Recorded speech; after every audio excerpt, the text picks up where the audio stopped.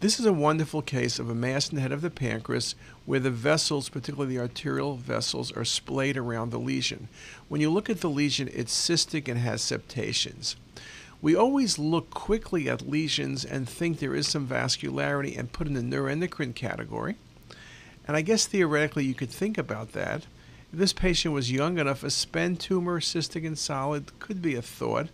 Mucinous neoplasms, patients in the 40s or 50s and female, but those lesions are in the body of the pancreas. This, in fact, is a serous cystadenoma. Now, obviously, I'm not giving you all of the images, and that would be helpful, but serous cystadenomas have large mass effect, can dilate the pancreatic duct, and can stretch the vessels and have a vascular appearance.